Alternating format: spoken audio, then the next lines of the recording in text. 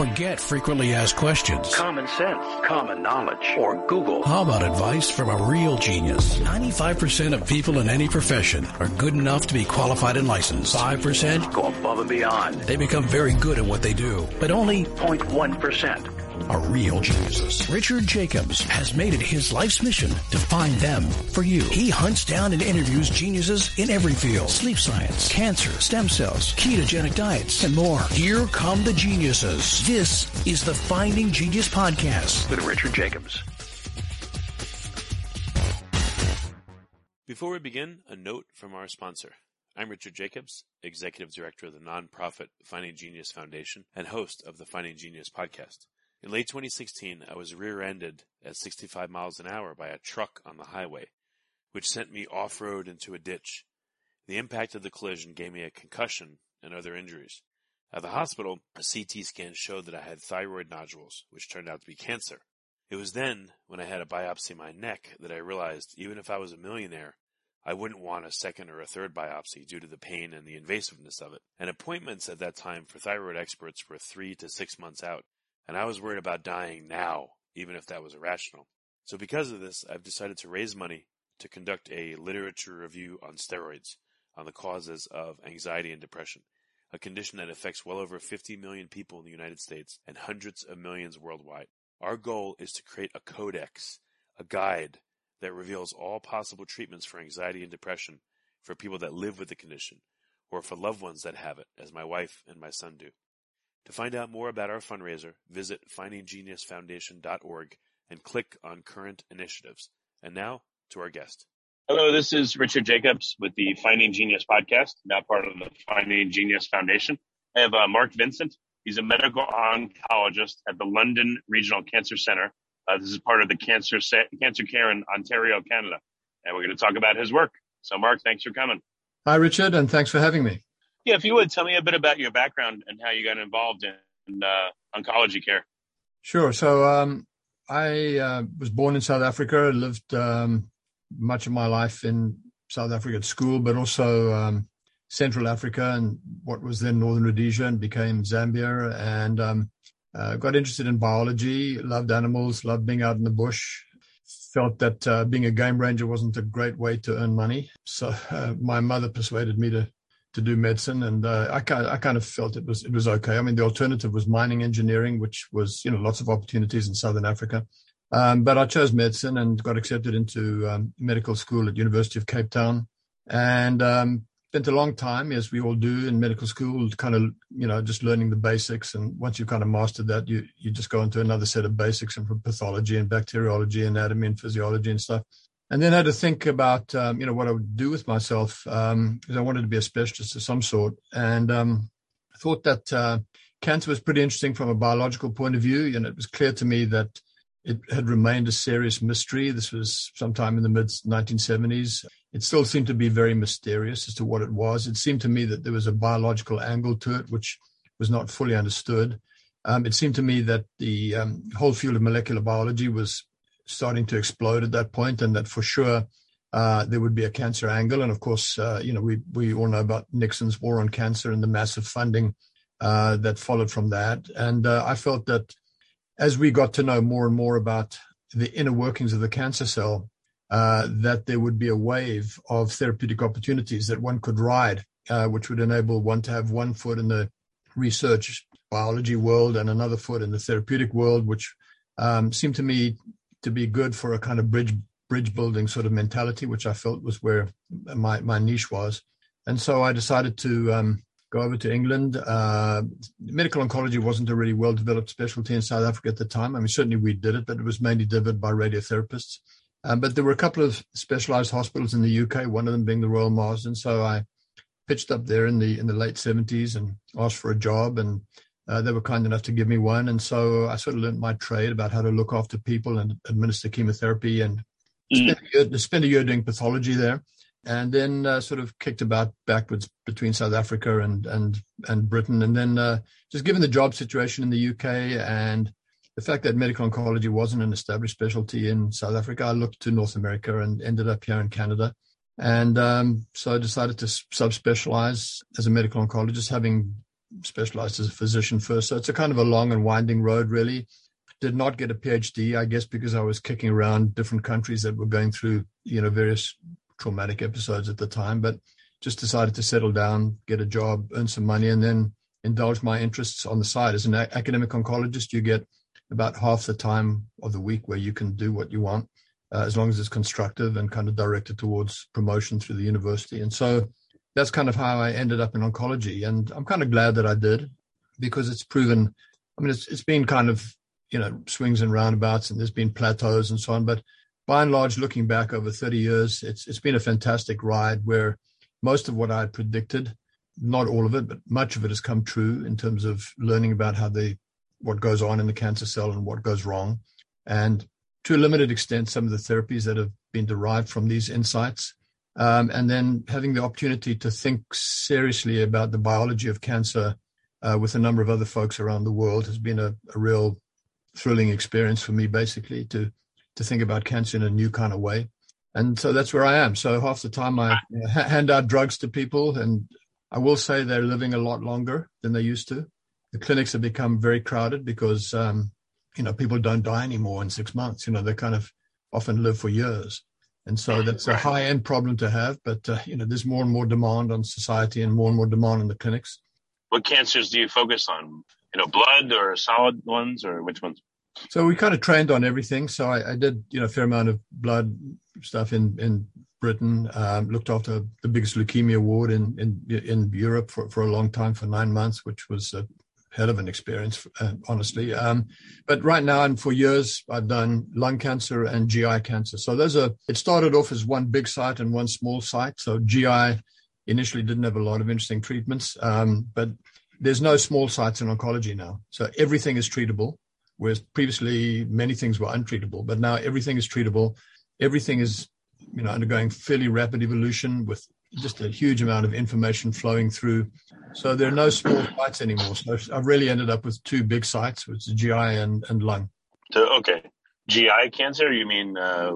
Gastrointestinal. So, everything from the esophagus down to the anal canal. So esophagus, stomach, pancreas, biliary, small bowel, large bowel, anal canal. So, and that's, that's a huge practice. And of course, lung cancer is very, very prevalent.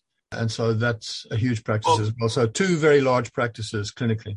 So question here about lung cancer. This is interesting to me. There's, it seems like the incidence of people that have never smoked yet get lung cancer is on the rise, and it appears to be more in women than men. So when you say you study lung cancer, have you noticed any difference when you're treating someone that was a smoker versus not? Yeah, no, the non-smoking lung cancer is actually, if you look around the world, it's actually the sixth commonest cancer. If you segregate, lung cancer into smoking and non-smoking, just look at the incidence of non-smoking lung cancer. It's the sixth commonest around the world. So I would say, yes, I think it is increasing. And at the same time that lung cancers related to smoking are decreasing somewhat. They peaked in men a while back, and men have been quitting smoking for some time now. And for a long time, the female side of smoking lung cancer was increasing, because there's, of course, a 20 to 30-year lag between starting smoking and getting the cancers generally. But that has now peaked and is a little bit on the way down. So we are seeing, still a lot of people who smoke and have lung cancer. Don't get me wrong, but there's a bit fewer of those. And there's somewhat more as a proportion of cases of people who have either never smoked or are what we call light ex-smokers, which basically means you've smoked less than 100 cigarettes in your lifetime. So, yeah, that has become a very interesting and actually, from a therapeutic point of view, quite an exciting group of people, because we have very interesting targeted drugs that are very effective in these non-smoking cancers. And it's a very different kind of practice with the smoking folks. Although there is an overlap. If you smoke, it doesn't stop you getting these other kind of cancers, of course. But by and large, one can think about, as you said, somewhat more in women, somewhat more in Asians, East Asians particularly, and somewhat more in never smokers or light ex-smokers, whereas opposed to the usual kind of run-of-the-mill heavy smoking kind of Western type individual, often a man, but not always by any means. Okay. What are you studying in terms of cancer? You're treating clinically, but what does your research look like? What hypotheses are you testing?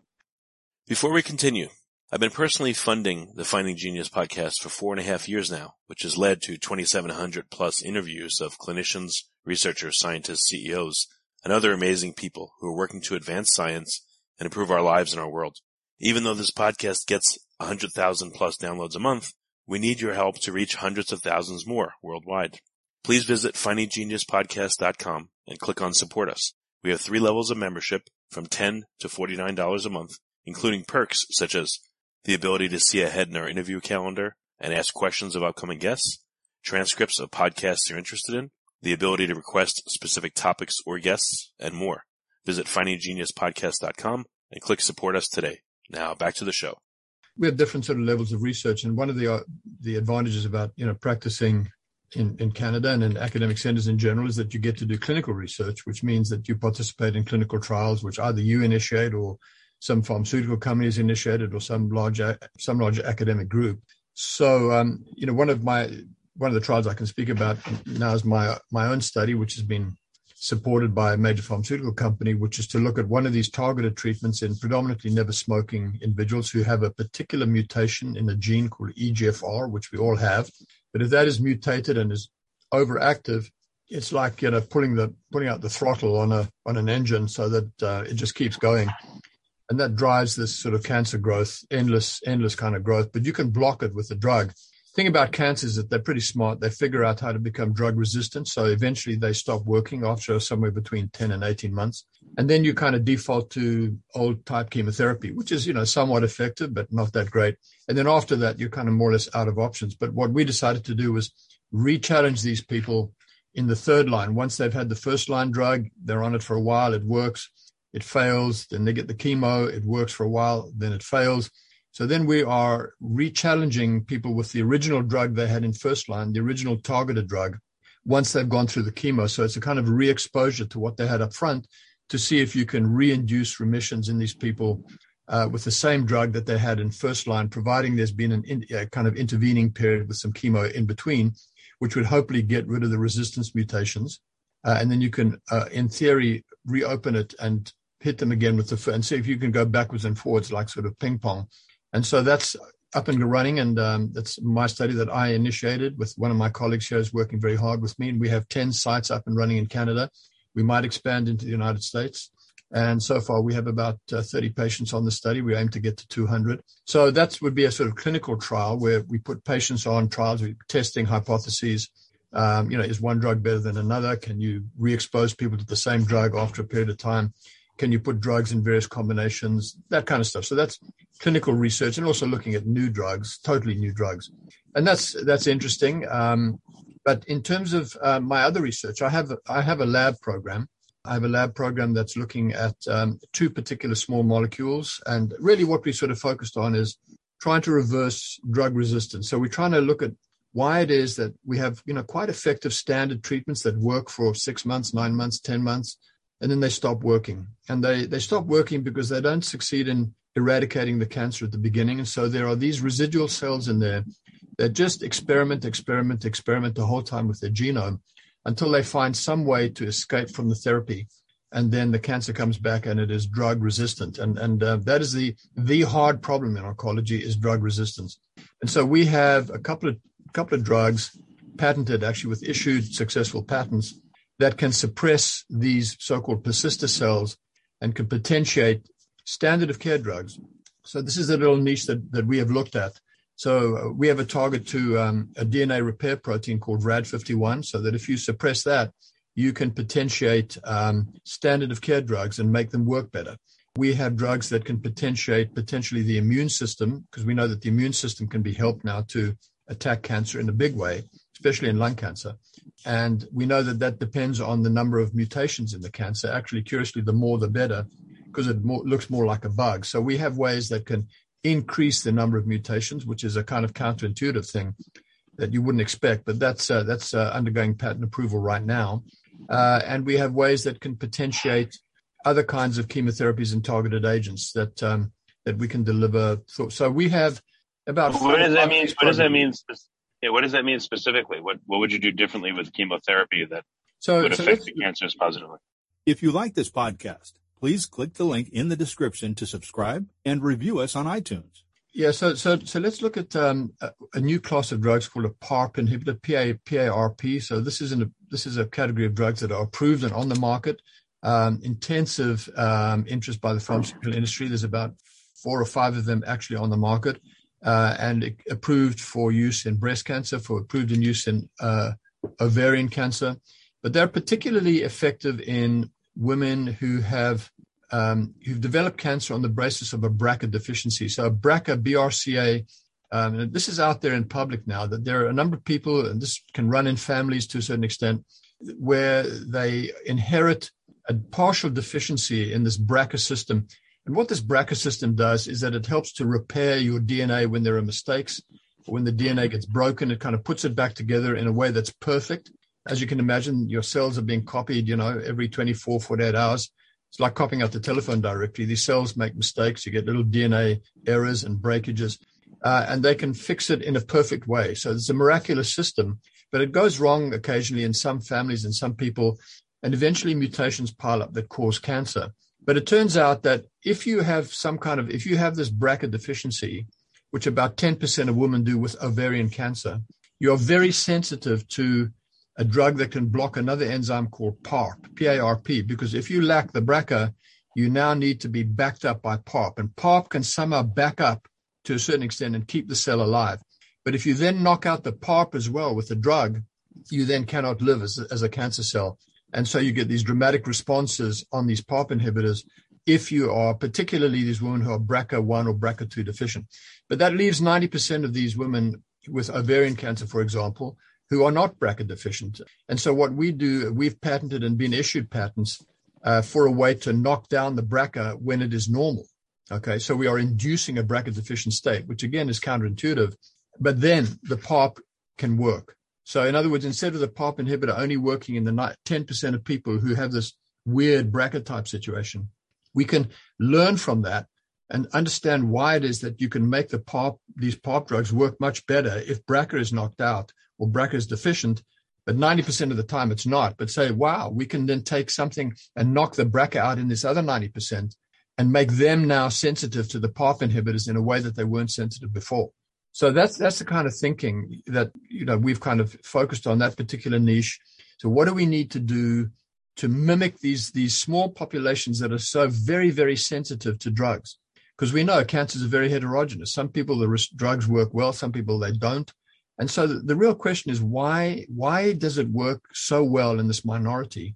And can you replicate that in everybody else with some kind of maneuver, some kind of drug, something like that, where you can turn these other, instead of saying, it's just a biomarker. BRCA is a biomarker. So, if it points one way, you get a PARP inhibitor. If it points the other way, you don't. Instead of looking at just as a kind of a marker, as a kind of a directional kind of, lighthouse kind of thing, you can look at it as a door that you can kick in. So that if you can kick in the resistance mechanism or the mechanism that makes these drugs not work not so well in many, many people, if you can find that door and kick it in, you can convert everybody or many more people to these kind of super responders. So that's the niche that we've looked at. And we've got several programs, and we found ways to do this in several different cancers and looking at several different targets. Yeah, that's very interesting. So you found a sub-cohort that reacts well, and then you induce the other people that don't have those characteristics to have them, or to mimic them so that the drug can work better. When you said the drug works well, we're taught by nature. We're taught by nature what to do. You just have to listen to nature, You have to read the book of nature. Well, when you say this particular drug works well, what does that mean? What does it do to the patients clinically? Well, we haven't, this is preclinical work, right? So basically what we're doing is we're trying to, make sure that we know how to do it exactly, because there's a lot of, I wouldn't want to use the word drudgery, but there's a lot of boxes to check before you can take an idea and put it into a human being.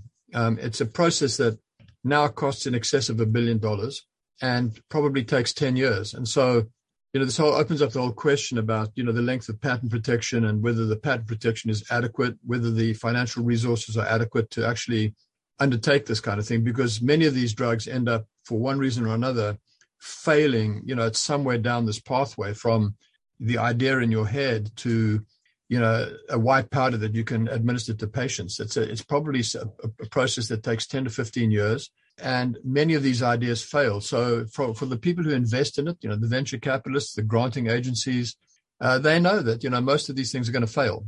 So they rely on, the few successes to underwrite this entire kind of thing, because you may not be able to tell up front what's going to work and what isn't. Right. But what I wanted to ask you is, in the minority or the 10% of people that already have this BRCA issue, the drug that they're given, they're already being given that clinically, it sounds like. It seems to have good effects. So what are the effects? Yeah, so the effects are that basically they shrink the. So it depends when you give it. So if you give it in people who've got big lumps and bumps, and so we're talking here, for example, with cancer of the ovary, but this is also true for cancer of the breast. It's also true for cancer of the pancreas and cancer of the prostate, which is, these are the cancers that commonly occur in people with these BRCA problems. But let's take cancer of the ovary, for example. So this is a disease that tends to come back within the abdominal cavity. Even though you take the ovaries out, where the tumor is, you take it out, clean it out as much, but most of them will unfortunately recur. And so when they recur, the disease is kind of big, lumpy, bumpy, and causes them a lot of subjective problems ultimately, and in some cases will ultimately take their lives, unfortunately. But we treat these people with chemotherapy, which is a drug called a platinum-based chemotherapy, and these shrink and control the tumors for a couple of years. But as I said, eventually the tumors figure a way around that. But you can add in these PARP inhibitors, PARP inhibitors, and even as single agents by themselves, they have a fairly good chance of shrinking these tumors down and prolonging people's lives. Again, not forever, but sometimes for many, many, many months. The other time to give it, and this is a very interesting concept, is in women who've just had the surgery for ovarian cancer. And we know at that point that, as I say, many of them, the cancer will actually come back, but inside the abdomen, you take out what you can take out, but there are tiny spots that you cannot see. They're too small. And if you administer these drugs at that time, when the tumors are really tiny, with these PARP inhibitors for, say, 3 years or more, there is a fantastic reduction in the time to failure, if you like, if the time, and I don't know, we don't have enough data to know if these people are cured, but if you administer these PARP inhibitors in this BRCA population just after they've had surgery, or very soon after surgery, you can stop the cancer from coming back for years and years with drugs that are relatively well tolerated. These PARP inhibitors are not chemotherapies, not to say they don't have side effects, but the side effects are rather small. They're rather minor, relatively well tolerated drugs. And you can have people on them for years. And they can, you can substantially improve the prospects at that earlier stage. If there's not a lot of extra tumor mass, then perhaps the compounds in the drug are then spared and used for these micrometastases or microtumors, and maybe that's why they're more effective. Yes, and so there's a lower tumor burden. There's less tumor cells to become resistant because it's like winning the lottery. If you become resistant, some of it's a bit of a crapshoot. It's like pulling the lottery. So if you do it 100 million times, you're going to be more likely to win than if you do it 100,000 times. So it's probably more, as you say, more effective for longer if you have a lower tumor burden to begin with. Makes sense. Okay. So is your trial going to be, again, inducing this BRCA depleted state and then working on these people right after they've had surgery, or at what point will the trial use the new methodology on them? So the way we would intend to convert them into this BRCA deficient state with a technology called antisense. And antisense has had a bit of a checkered history. There are a couple of antisense compounds now, maybe even 10 or so, that have been approved by the FDA. They're mainly for metabolic diseases and not for cancers. But the reason is that it's difficult to deliver. So if you give them intravenously, they tend to get taken up by the liver. They tend to be excreted by the kidney. And so they're difficult to deliver into cancers if you inject them intravenously. But if you put them into the peritoneal cavity, into the abdomen, which, you can do that even with old-fashioned chemotherapy, the concept is that you will then bathe these microscopic deposits, these micrometastases, in this kind of ocean of antisense to the BRCA, and that you're much more likely then to be able to get penetration into these tumor cells within the abdominal cavity, especially when the tumors are very tiny and very small. And because that's being put right into the abdominal cavity, you won't get, clearance through the liver or clearance out of the kidney in a hurry.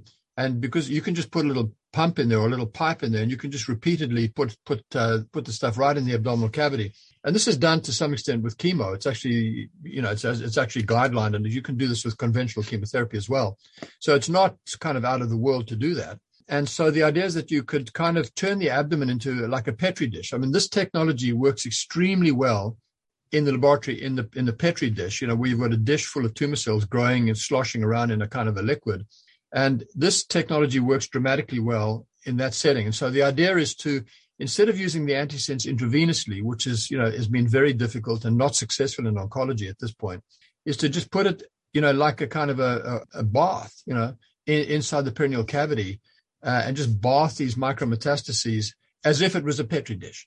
And so that's something that we're trying to finesse now. We're being helped to some extent by folks in Toronto who are doing this with us in animal models. So we're trying to figure out, what is the precise specification for the particular antisense, because there's, different embodiments about antisense. I don't need to get into details, but there's different types. How big does it have to be? How to optimize it and how to make this work. And so I think the best opportunity for it would be in these women with micrometastases, and being able to deliver it right in the abdominal cavity, at a time when these tumors, we know they're going to be there in 70% of the women, but they're too small to see. And we think there's a much better chance that they can be delivered that way. And also, if you deliver them locally, you won't have any systemic toxicity, or minimize the systemic toxicity. And then at the same time, give them these PARP inhibitors by mouth, which is the usual way they're being given right now and on the market, just in the normal way. And we think we can improve, in this 90% of women who have BRCA wild type, that means they're unmutated, and to mimic this 10% where you get this fantastic benefit from the olaparib. For example, there's one big study called SOLO 1, I think. Huge study, fantastically successful. And we're trying to mimic this in the vast majority of people who are not BRCA mutated. We're going to convert them or phenocopy the BRCA mutation. And we want to do it initially in animals, and it's underway, and we'll see if we can make it work. So we really need to be confident that we have the best and optimized way to make it work in an animal model, and then export it into human beings with the best chance of success. And, that takes time and money. Question here. I've spoken to people that are using organoid models to check the effects of various drugs. And one company, I don't remember exactly, but they had a liver organoid hooked up to a kidney organoid, and they saw that a compound they administered was changed by the liver, which made it then toxic to the kidney, would also affects and the kidney's effects and more effective versus not. The idea is by putting it into the abdominal cavity, the kidneys are actually behind they're retroperitoneal, they're behind the abdominal cavity. So if you put it into the abdominal cavity, you don't expose it to the kidneys directly. You don't expose it to the liver, at least not immediately.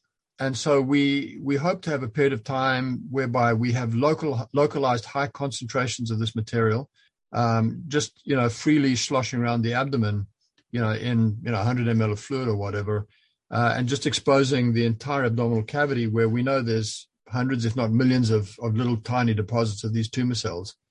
So, again, it's a hypothesis because it's not just about, the target. We know the target works. We know if you knock down BRCA, you dramatically potentiate PARP inhibitors, and you dramatically potentiate platinum chemotherapy drugs. So you can do this trick with platinum chemotherapy, which is also standard in ovarian cancer. You could expand it to that as well. The other hypothesis, though, is the delivery. So the question is, can we overcome the delivery barrier by this trick, if you like, of localized high concentrations of this antisense material? We're optimistic that we can, and we certainly are giving it our best shot. And, I do rely on generous gifts from patients. I've had a couple that have enabled us to do this work, but that's really what we depend on. We depend on risk money, which can be given by grateful patients or by people who are prepared to donate philanthropically. Is it ready for prime time for VC? Not quite yet, but I think if we can get a decent proof of principle, I think it will be. And certainly there's an issued patent, so we have freedom to operate in this space. When you induce the BRCA depleted state in patients, have you sat back and let them revert back to their previous state? And do they do that? Like, how long does this depletion last? Yeah, so in terms of the animals, so we believe that we need to expose these tumor cells to it for, by at least twice weekly injections, maybe 3 times a week. So we think that, for 48, 72 hours, we can suppress the BRCA type. But we are not here. This isn't, we do have an interest in doing it with, say, CRISPR-Cas9, where you kind of permanently convert them by knocking out the gene in the DNA. Okay. So what antisense is directed to is the messenger RNA, which is just a kind of transient thing that has to be renewed all the time. So if you knock down the messenger RNA, you stop the protein being made, as I'm sure you realize. But of course, the underlying gene itself is still intact, right? So the gene itself will start to kind of produce normal messenger RNA as soon as the antisense kind of washes out. So just like chemotherapy, you need to keep on giving this. Could you do this with CRISPR-Cas9, for example, to permanently knock out the BRCA? The worry that people would have is that when you do that, you'd be altering the BRCA in some normal cells, because it's impossible not to get normal cells exposed, and you'd be inducing cancers. If you permanently put in something that's permanently going to knock out the BRCA, there are going to be some cells that are going to be transfected as well, and you're going to have BRCA deficiency created in some normal cells. Maybe it's going to be in your blood, maybe it's going to be just in the lining of the peritoneum, maybe it's going to be in the intestine or the liver or God knows what. But, it's potentially dangerous. But it is certainly a route that we might consider, especially if you could target a package into the tumor cells only by some kind of postal delivery system that would specifically deliver this construct to the cancer cells and not to normal cells. And so there's a whole raft of people working on these so-called antibody drug conjugates where the antibody is used as a kind of delivery system, and it carries with it some kind of package. And that package could be a chemo drug, like a crude toxin. It could be, a radioisotope that's will kill locally. So, one of the other areas that I do research in is I like to think conceptually, about what cancer is, and we can talk about that if there's some time. But one of the other things an essay that I wrote recently was towards a general theory of the target. And it seems to me, if we can sort of go down this rabbit hole briefly, that there are really two ways to treat cancer. There are really two fundamental ways. I know, cancer treatment is a very cluttered landscape with radiation and surgery and immunotherapy and, targeted drugs and cytotoxics and so on. But there really seem to be two ways. One is that, there's something has gone wrong in the signaling system of the cancer cell. There's a mutation or a series of mutations or aneuploidy with, multiple genes dysregulated for one reason or another. And there's a causative mechanism that is disrupting the cancer cell. So as a mechanic, what you want to do is you want to go in there and fix it. You want to go in there and fix it in some way so that if what's wrong, like your car is misbehaving, you take it into the garage, the mechanic looks at it, he says, it's the spark plugs, it's whatever it is, it's, whatever. He can diagnose what the thing is and he can fix it. The other approach is just to say, well, it's unfixable or, it's too hard to fix. Let's just destroy it. So let's recognize it by some kind of marker, some kind of attribute, and then use this marker to bring some kind of destructive mechanism and, activate this destructive mechanism by some kind of proxy fuse, if you like, and, destroy, blow up, whatever, the tumor. And so that is simply based on recognition. It's not based on causality reversal. It's based on recognition. So, for example, in this EGFR group of lung cancers that we were talking about earlier on, where you've got this driver mutation, which is this EGFR driving mutation in these never smokers, that's upregulated. We can identify it. We can assay it. We've got drugs that specifically bind to it, and we can block it. And, lo and behold, these tumors shrink down dramatically. I mean, they don't get eradicated, but they do respond dramatically, sometimes for years. It's very, very gratifying. And there's a number of examples like that. But the other thing to do is just to say, well, I can see this tumor, like a surgeon. I just go in there and I'll cut it out. I'll just cut it out, or I'll irradiate it, or I'll inject something right into it that's poisonous. Or if it's a case of chemotherapy or something that, it's got some kind of physiological signature that's different. And chemotherapy works pretty well. We've had it for years and we're continuing to use it. Why does it work? Because there's some kind of marker difference, some kind of signature functionality that's different between tumor cells and normal cells that chemotherapy can exploit. But it doesn't reverse the causality in the same way that these targeted drugs do, based on these mutations and so on, these directly targeted drugs that go inside the cell and kind of fix them to an extent. So there are basically two fundamental ways to treat cancer. One is based on a marker of some sort, and the other one is based on the causality principle. And you can take any treatment you like. And this is also true of microbiology, by the way, and infectious diseases. You can either eradicate them based on some kind of marker, or you can fix them by some kind of internal, screwdriver kind of thing that you go in and you can fix the defect in some way. It's basically two fundamental ways. And this is an essay that I wrote. You're not really destroying them, because a lot of cancers come back, but your approach seems more sensible. It's more local and not as systemic.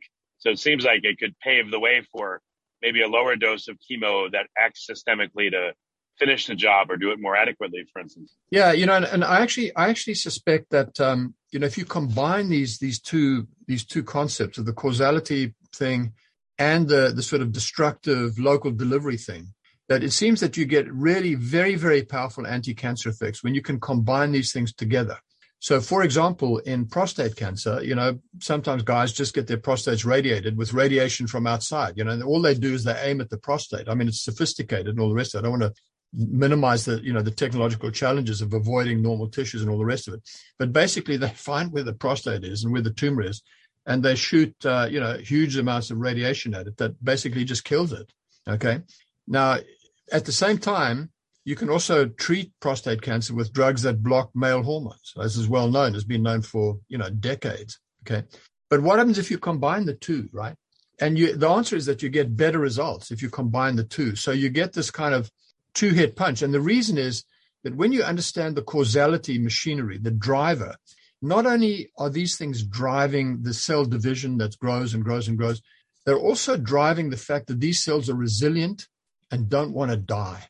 So these driver mechanisms are not only causing growth, they're also causing resilience, whereby the tumor cells are protected from dying, so that even if you smack them with something, like chemo or something, if that driver machinery is still operating, one of the things it does is that it switches off the death mechanism or the apoptosis machinery in cancer cells.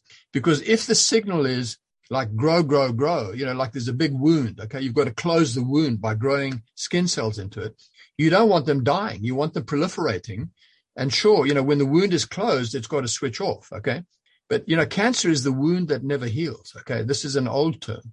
So basically, you just have this driver mechanism the whole time. But not only does it cause proliferation, it causes a failure of the cancer cells to respond to death signal. So, in fact, if you can combine some kind of destructive thing like radiation or something like that, even if, radiation or chemo, but at the same time, you can switch off these survival growth signals simultaneously, you can dramatically improve outcomes by this kind of two-hit punch.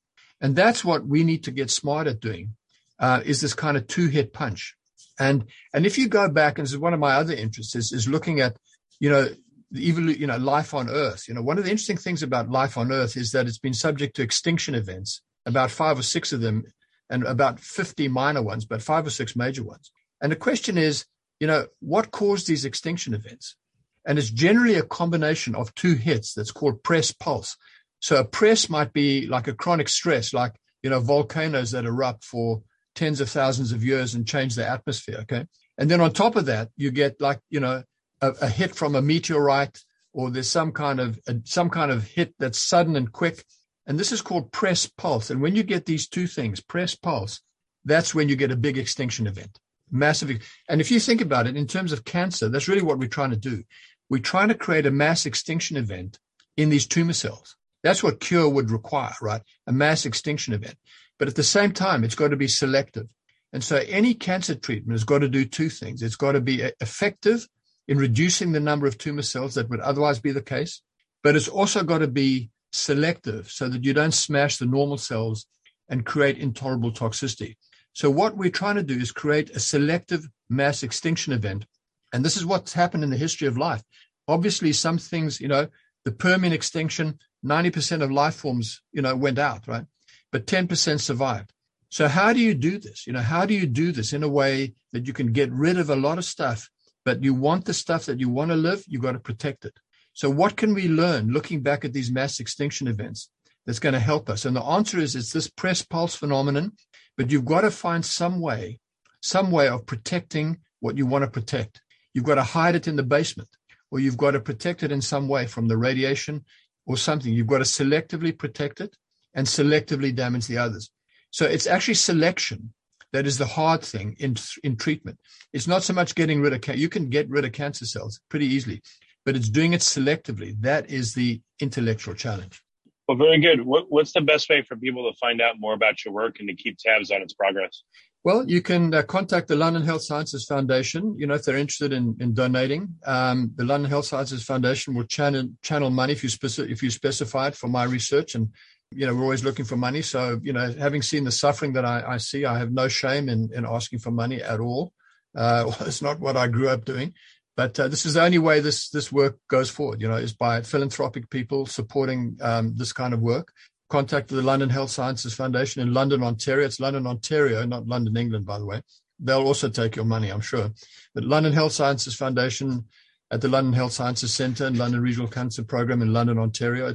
And I'm attached to the University of Western Ontario, part of Cancer Care Ontario. So it's very much above board, and there's a machinery to be contacted. That's not me directly.